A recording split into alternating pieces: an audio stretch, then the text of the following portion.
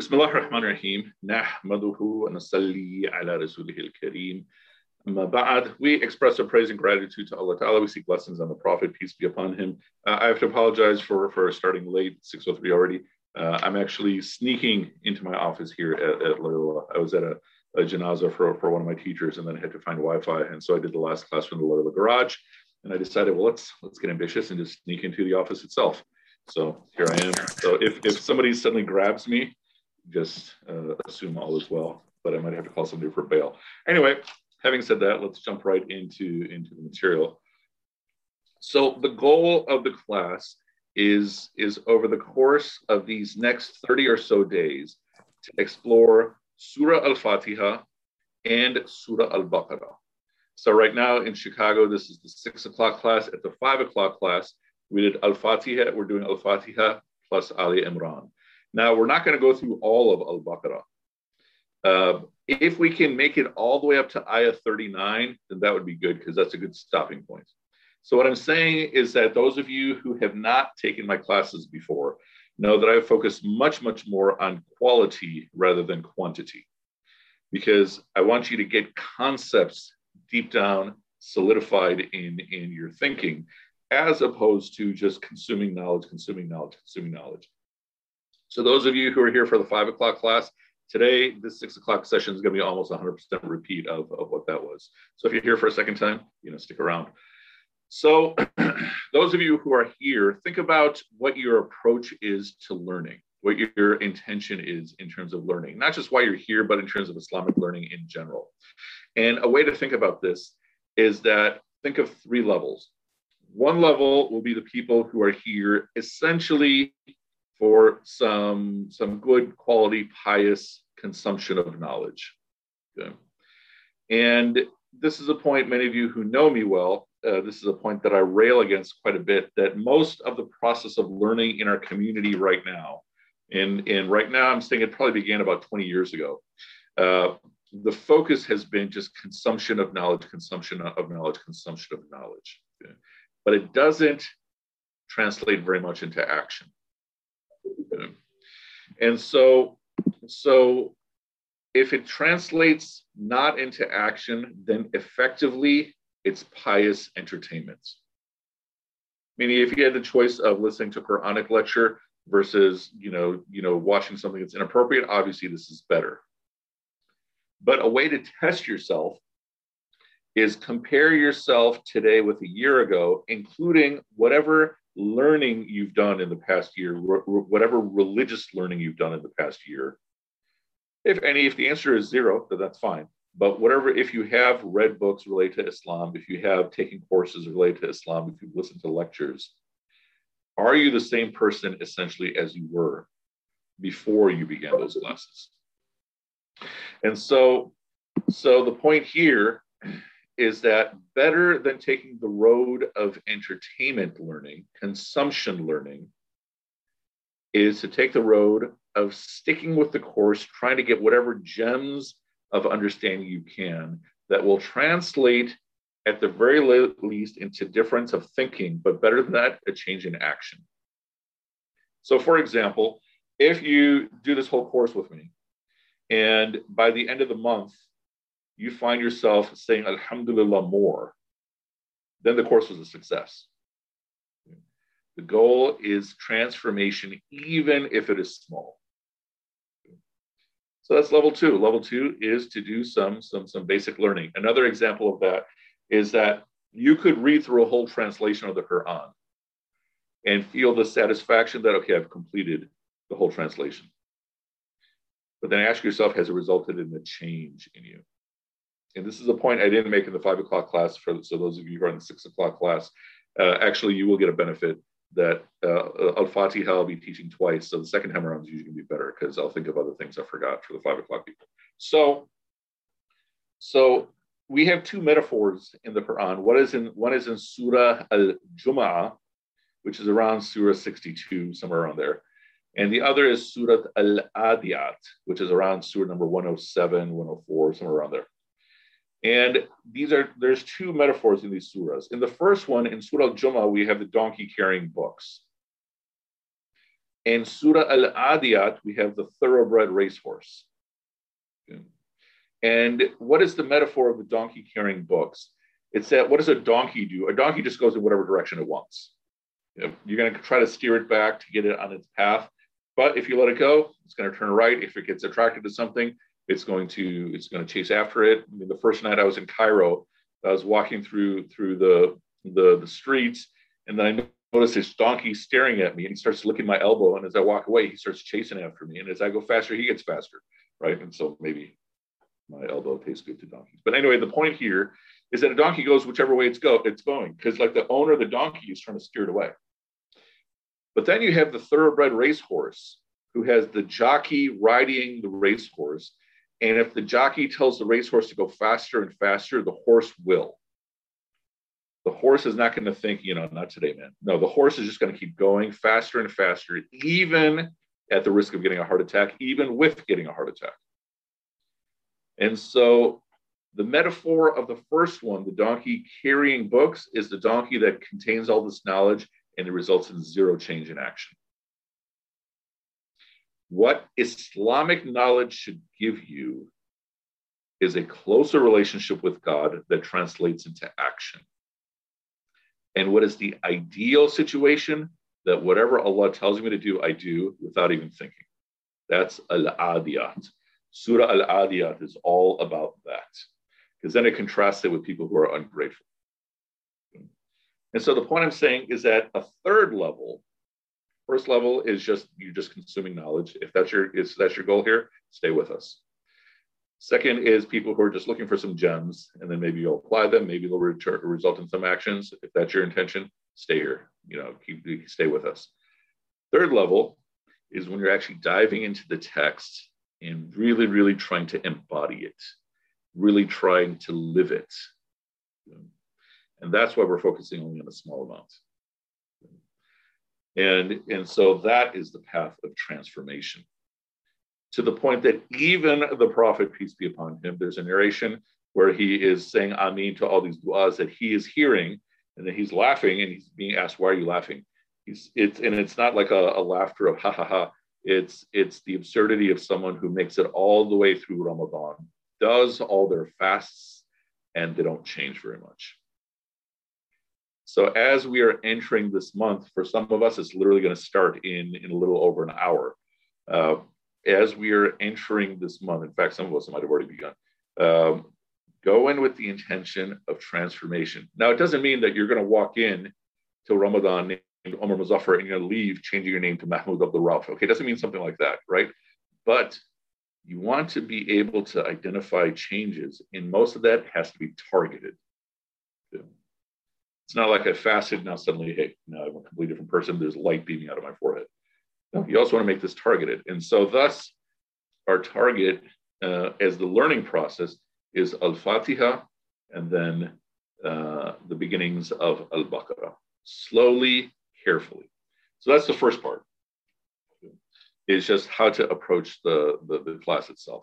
Second part is, let's see, okay, 736 is asking, could you repeat the levels? Yeah, sure. So level one is you're just consuming knowledge for essentially pious entertainment, and that's fantastic, and inshallah you'll get benefit.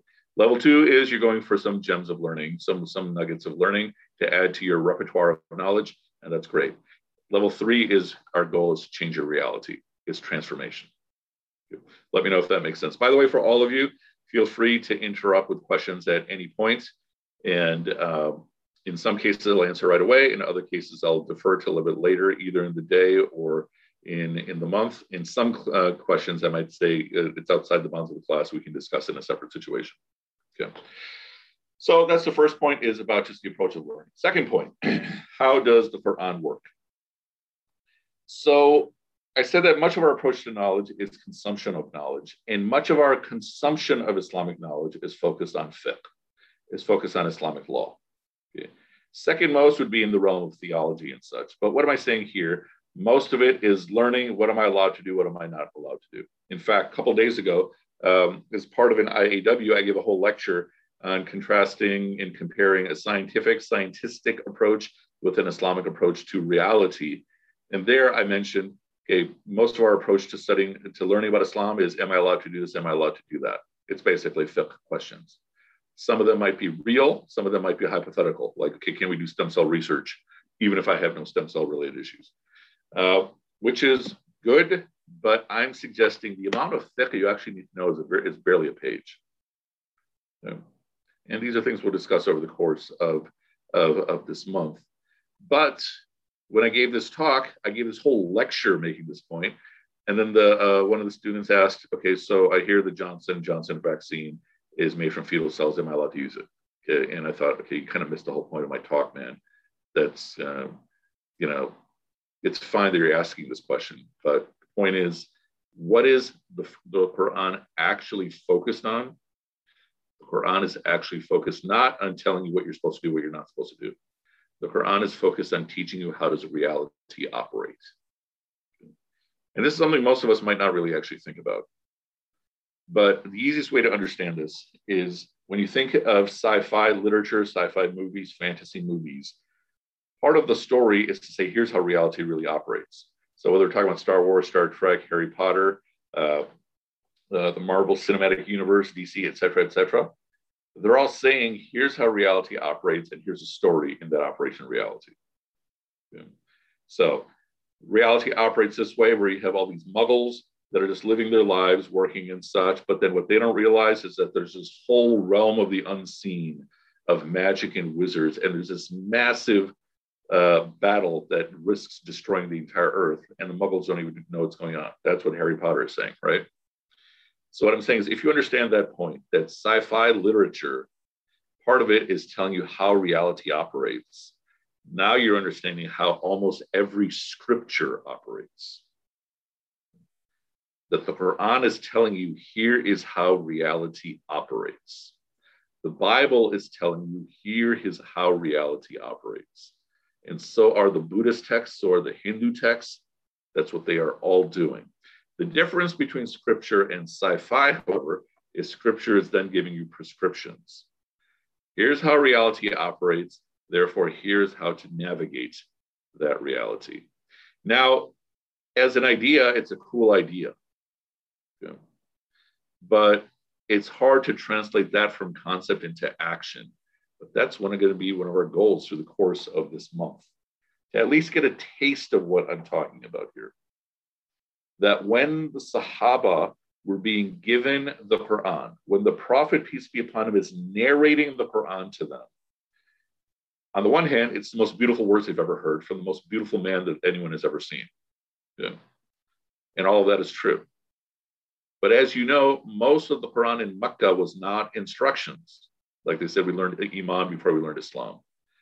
The Prophet is saying, here's how reality actually works compared to how you've been taught. The easiest point all of you understand is that we're saying that when you die, things are not over. But now here, let me put it into perspective. You've all heard the narrations, whether it's from the Quran itself or elsewhere, that when the day of judgment begins, that, that people are going to be in shock, like what's going on, to the point that everyone's hair is going to turn white from fear. And a pregnant mother is going to immediately unload her baby out of fear and not care. Okay. So now imagine yourself as that person. Imagine that that's a narration about you. Okay. That you are going to wake up someday in the near future, okay, totally disoriented because the world is going through this cataclysm and you're not going to have any idea what's going on. So when you're looking at the different characters in the Quran, what's similar to what we see in fiction, and a lot of times we don't realize, is that you're looking at each character as a dimension of yourself. And so when you see those depictions, think of that as you. Okay. That person might be you tomorrow, because I mentioned I was at a janazah this afternoon. Okay. That is this teacher of mine who his next consciousness might be waking up in that moment, in that personality. Okay, so what we're saying here, so the first lesson is the first part of the class is just how to approach the class. The second part, now we're talking about how does Scripture operate. Scripture is saying, here's how reality works.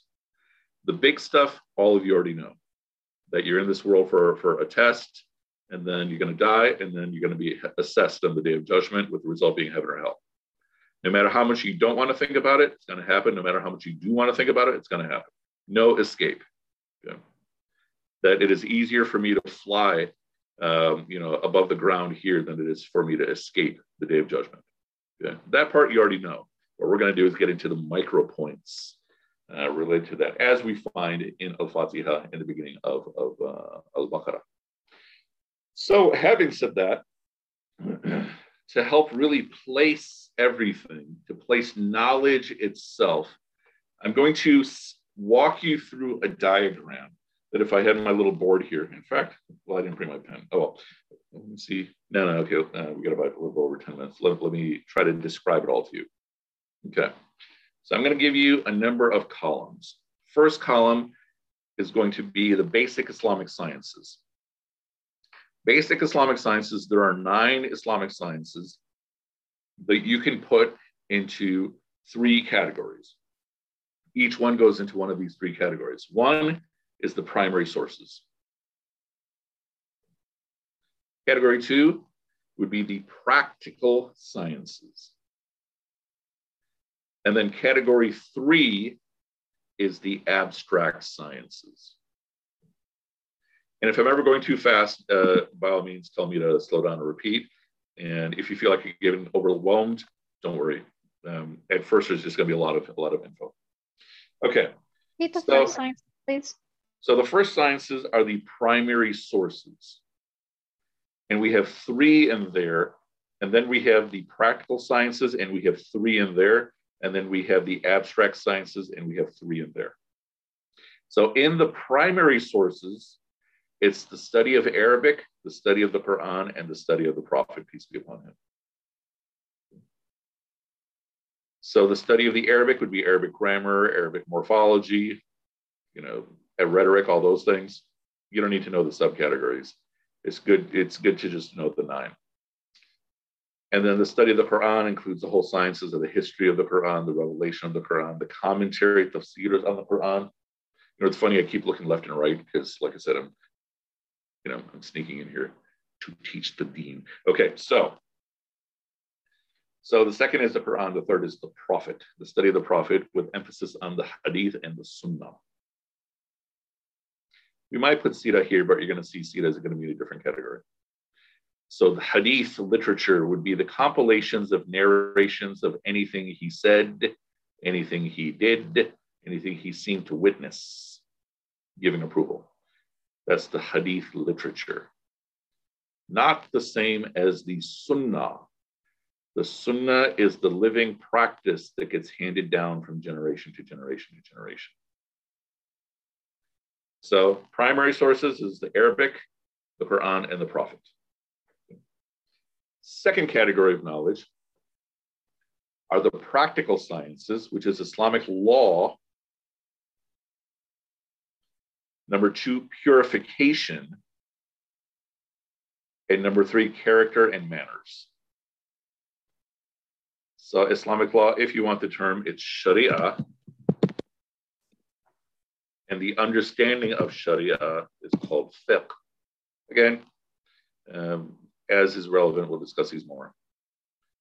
And then, so we said Islamic law, purification, the most common term is tazkiyah.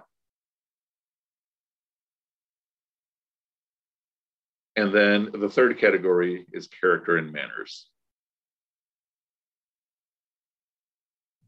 So what's common among all these? They're all focused on action.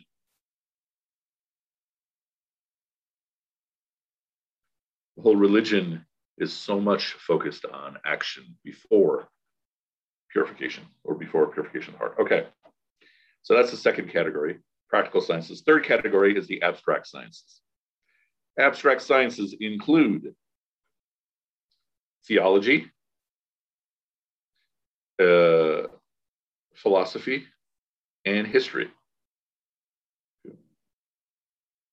So a question I received as a direct message, is this paradigm one I've organized or is it from somewhere? Assume pretty much 100% of everything I'm teaching I've stolen from other sources.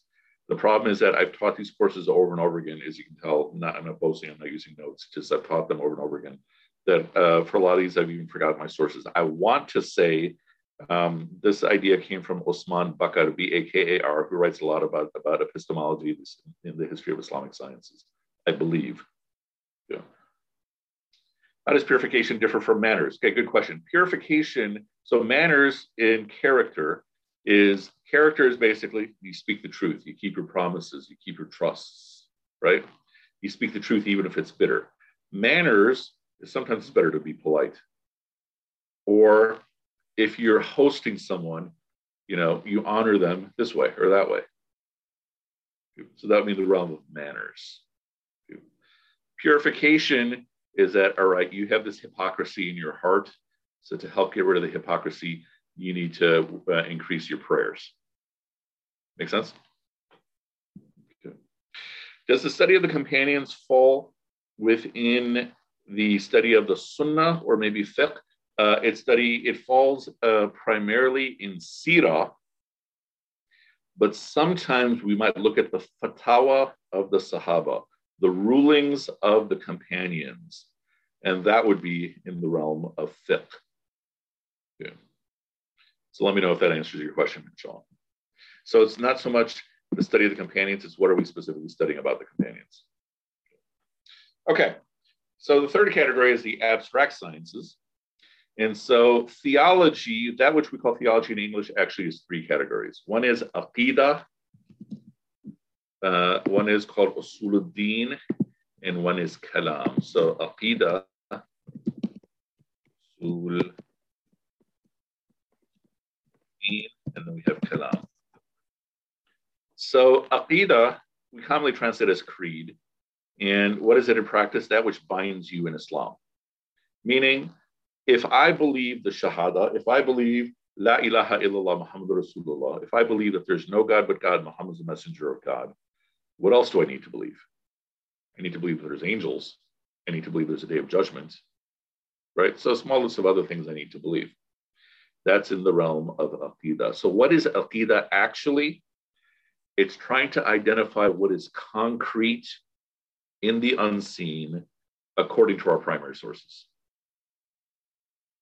So our primary sources speak over and over again about the day of judgment, but the Shahada doesn't mention the day of judgment. No God but God, Muhammad is the messenger of God. So Aqidah means you also have, it includes belief in the day of judgment. So that's a short list of things. And by short, I mean, there's levels which we'll get into as we go through the material, inshallah. So that's Aqidah. Usul al-Din literally is translated as the roots of the religion. This is focused on the philosophical underpinnings, meaning how does this thing that we call Islam all work together, or does it all work together? So this is much more philosophical and what we would call speculative. Okay, so, how does this relationship with God and the angels and creation work? So one of the points we're going to discuss later when we get into angels will be that one of the functions of angels is to literally operate reality. When I'm inside the world, I see things as magnetic forces, electromagnetic forces, as gravity and such. If it was possible for me to get to the other side of the veil, it's angels that are operating everything. Meaning in this world, a raindrop is falling because of gravity. If I'm looking through the other side, through the lens of reality, it's angels that are moving every single raindrop. Okay. But then how does it all fit together? This is usul al-din. Okay. Even questions like how do we reconcile free will and predestination? We find it here. Or how do you have good and evil? All kinds of philosophical questions within the umbrella of religion. Kalam is our answers to their questions. And what I mean by that, usul al-din is trying to answer questions that are coming from within Islam, within Muslims. Kalam is trying to answer questions that other people are asking. So, for example, one of the big questions of the day is evolution. Okay, does evolution happen? Does it not happen? And everybody in this room probably has an opinion on it. Okay. Some are probably saying Some are probably saying no. Some are probably saying yes, but not Darwinian. As others people are saying no because of X, Y, Z.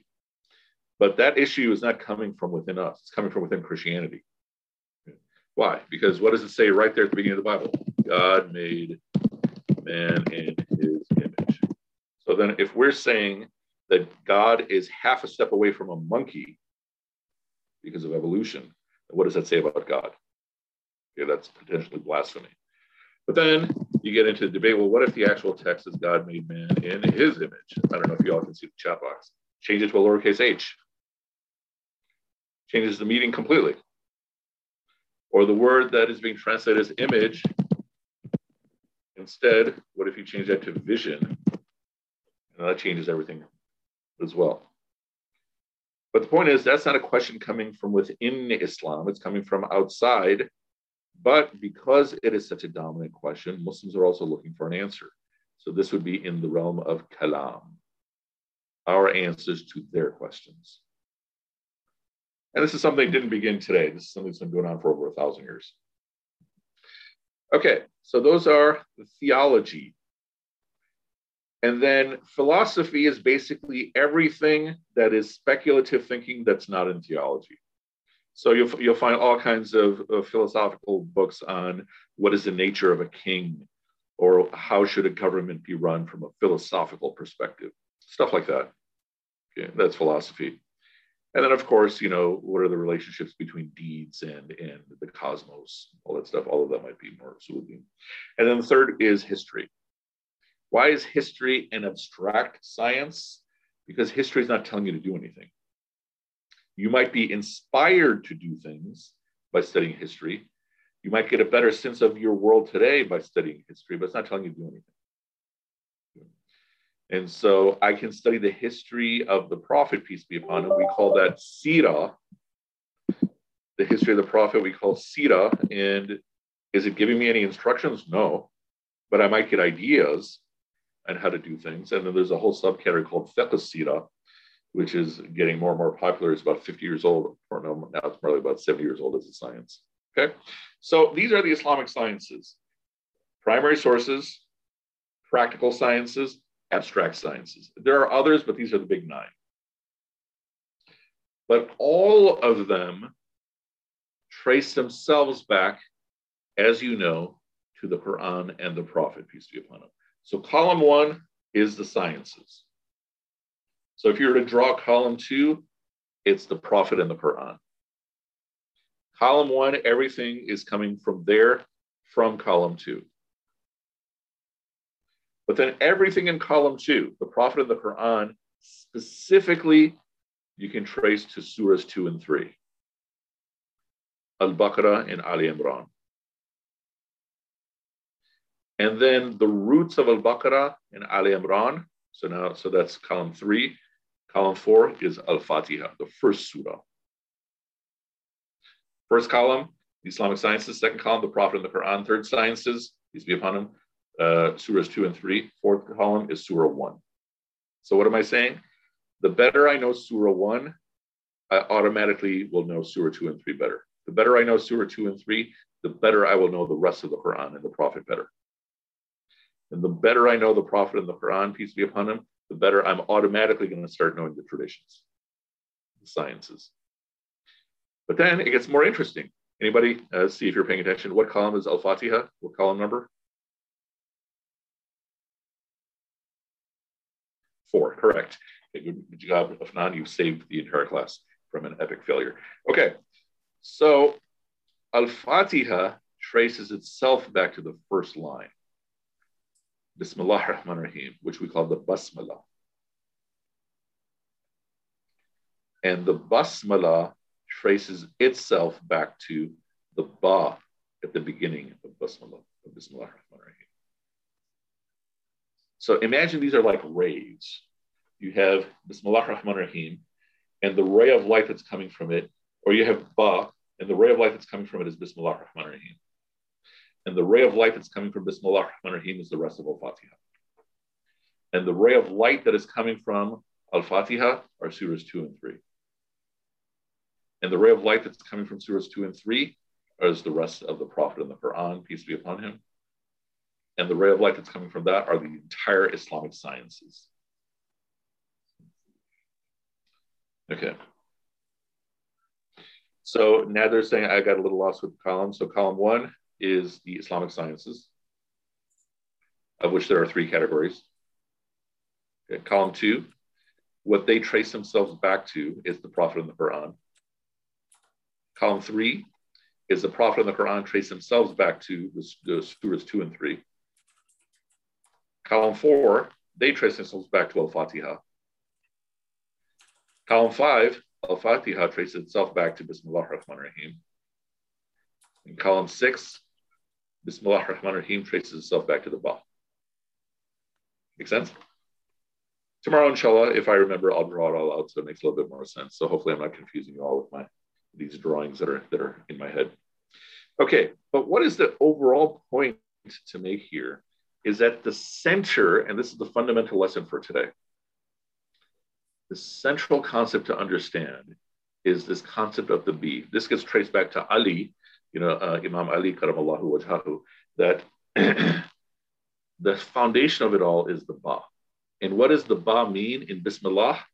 In or with, right? In the name of Allah, with the name of Allah. And what is it addressing? It's addressing connection. And if you understand this one concept, you'll understand one of the central points of the entirety of the Islamic tradition, one of the central concepts of all of reality, that it all comes down to connections. And so, with whom are we trying to connect? We're trying to connect to Allah Ta'ala. We're trying to connect to the Prophet, peace be upon him. We're trying to connect with other people.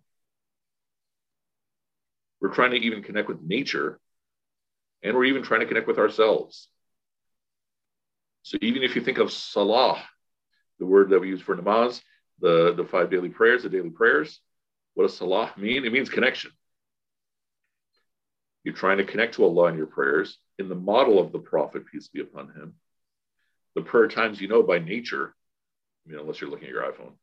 And then on top of that, you have an ideal prayers done in congregation. And the central aspect is connected to yourself. And so those of you who asked for homework, so this is not an obligation on all of you, but those of you who asked for homework, your homework assignment for today is to list out your 25 primary human relationships. That's step 1 of the homework. Step 2 of the homework is to categorize them according to proximity to you. So imagine circles, concentric circles. At the center will be your closest relationships. So like for me, it'll be my daughters, my parents, probably my sister's family. And then after that might be friends, the closest friends, and the friends that are not as close, so far and so on. So identify your 25 closest friends, rank them in terms of proximity, and then the most important part, evaluate what do you need to do to improve those relationships. If you feel like I do everything and no one does anything, you probably actually need a lot of improving to do. And so for those of you who asked for homework, I'll keep giving homework assignments, but especially if you really want to make use of them, then talk to me offline after class. I'm getting the question, can you repeat the 5 connections in Salah again? Yeah. And these are essentially your 5 core connections. This is your connection with Allah, with the Prophet, peace be upon him, with the world, i.e. nature. That's how you know the prayer times. Your connection with other people, because the ideal prayer is done with other people. And an ideal prayer is actually done for other people. Like even like we're taught that if you pray for your fellow Muslim, it's automatically answered. And number 5 is yourself. I mean, think of a simple example. When I'm making dua, think of what I'm doing here. So I'm holding a mirror up to my heart and speaking of whatever is in my heart. Or if I'm making my dua like this, I'm basically asking, Ya Allah, please give me. right? Okay, so what is the central point of the central lesson of today? Everything is all about connection. So all of these Islamic ideas and sciences are all connected with roots. And then from there, the core concept of today is, as Khurram just typed, relationship. That so much, I mentioned one complaint that so much of Islamic learning is focused on Islamic law. And I think most of that is not really a good use of your time. I mean, unless it's actually going to be practical. More often, the betterment is focused on learning what is the appropriate conduct of relationships. To the point that, who was it? I want to say it was Imam Malik, or a student of Imam Malik. No, it was Imam Malik, I believe, who said that I studied for 18 years. I studied for 20 years with this one sheikh. And for the first 18 years, all I learned was adab. And for the last 2 years, I learned law. And he says, I wish I learned adab for the entire 20 years. Adab meaning manners. How do you conduct yourself with people? Because what did the Prophet say, peace be upon him? I did not come except to perfect character. Okay, so the central lesson, if you remember only one point from today's lesson, is that reality is all about connections and relationships. And that is where you find most of your Islam. Okay, having said that, any other questions about anything else?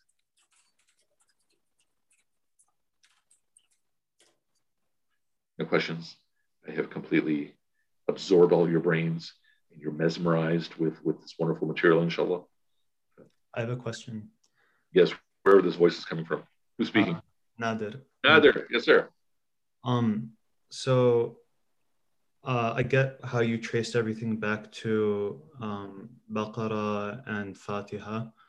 I'm wondering how, so like, I don't know, if I were to try to approach learning the Quran, I would probably go to like the small Meccan surahs at the end of the Quran. Is it that Baqarah and Fatiha give us like, how do they compare in terms of painting this picture of reality, I guess? I'm assuming. Okay, got it. So if you focused only on the final surahs, then that is sufficient, right? Because the final surahs are what the Prophet received in Mecca. The hard part, especially if you're raised as Muslim, is there's a whole bunch of unlearning that has to happen. And so if we go through al-Hakum wa-Takathur, okay, rivalry, you know, and the acquiring of great wealth is going to distract you until the end of time. You're going to interpret that according to just the competition we fall into of just owning more. Okay. And that is definitely there, right? But then what else is being said here? That part of human nature is always being attracted to things. And part of human nature is you're always going to be attracted to the material things. And you naturally want more of the material. But whatever you put yourself in the company of, you will fall in love with. Right? This is what I always tell my MSA students, right? When you have two people who are spending time together, I tell them biology is stronger than rationality. You are going to develop feelings for each other. Yeah. And that I'm speaking from the first line of that surah. See what I'm saying? So I'm saying the hard part of studying the small surahs when you're raised Muslim is that you already have this fixed understanding of how reality works. You know, or even think of Surah Lahab. So, you know, Tabbat Yada. How do we commonly teach it, right? Okay, here's Abu Lahab, and you know, he was a really cranky man, and you know, he started shouting when the Prophet was speaking publicly, and so then the Prophet, you know, responds to him. He says to the Prophet, "Okay, may your hands perish," which is like saying, "Go to hell." The Prophet responds as such. But deeper, what is the point we're being taught here beyond the story of Abu Lahab? That there are times where you have to speak truth to power, right? Because Abu Lahab was one of the leaders of Makkah. He was a caretaker of the keys of the idols of the Kaaba. But then when you get even deeper, what else is interesting? Why is he called Abu Lahab? Because he has this horribly bad temper to the point that his face always looked angry. The father of the flame, which is a metaphor we have in English as well. And then what is the whole surah basically saying? If you cannot control your temper, it doesn't matter what you've accomplished in life. You're doomed. And then a warning to the family, don't be a wood carrier. Because then you're going to get destroyed as well. See what I'm saying? And so I'm saying absolutely approach the Quran from any surah. But what the advantage of those first surahs give is because they're so big, you almost have to get immersed deeply into them. But if I have someone who's a new student, then I usually start them with the last surahs just to get at least the foundational ideas. There's dunya, there's akhirah, so on and so on. We're trying to go a step deeper than that, inshallah. Got it. Thank you. Absolutely. Any other questions? One challenge is how to carry yourself in terms of character when being truthful or upright. We'll see, when and how it approaches, how it becomes relevant when we go through these surahs, inshallah. So. Yeah, and the question is that, the connection of salah. If you go for the sequence, then after Allah and Prophet Sallallahu Alaihi Wasallam, is the self should be the right logical order? I'd say the order is not as important. Obviously, Allah would be first. Obviously, the Prophet would be second. And what if we say the other three are all at the same level? Okay. See what I'm saying? So I'm saying I would agree with you. The reason why I'm saying the connection to the self is last is just, in terms of nature itself. In our culture, we tend to not pay attention to except because of the green movement and such. But what if you didn't have the fifth one? What if you didn't have a connection to the self? Are you going to have a connection to Allah Ta'ala? No. So it's hard to put it in a ranking by order. Any other questions about anything else? And if I overlook your questions in the chat box, feel free to just repeat. No other questions? Okay, so the goal is for the class to run officially from 6 to 6:30, or 6 to 6:30, maybe to 6:40. And occasionally, like today, we go later. But as soon as, I keep looking at the clock, as soon as we get to around 25 or something, then in my mind, I start winding down a lesson.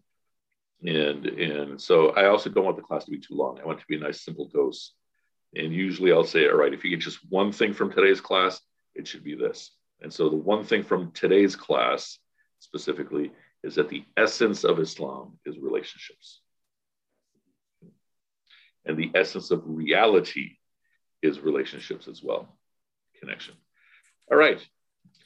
So we'll touch base, inshallah, tomorrow. Hopefully I'll be much more settled and not looking around as though I'm a criminal, teaching Islam in a Jesuit school, which is what I do professionally anyway.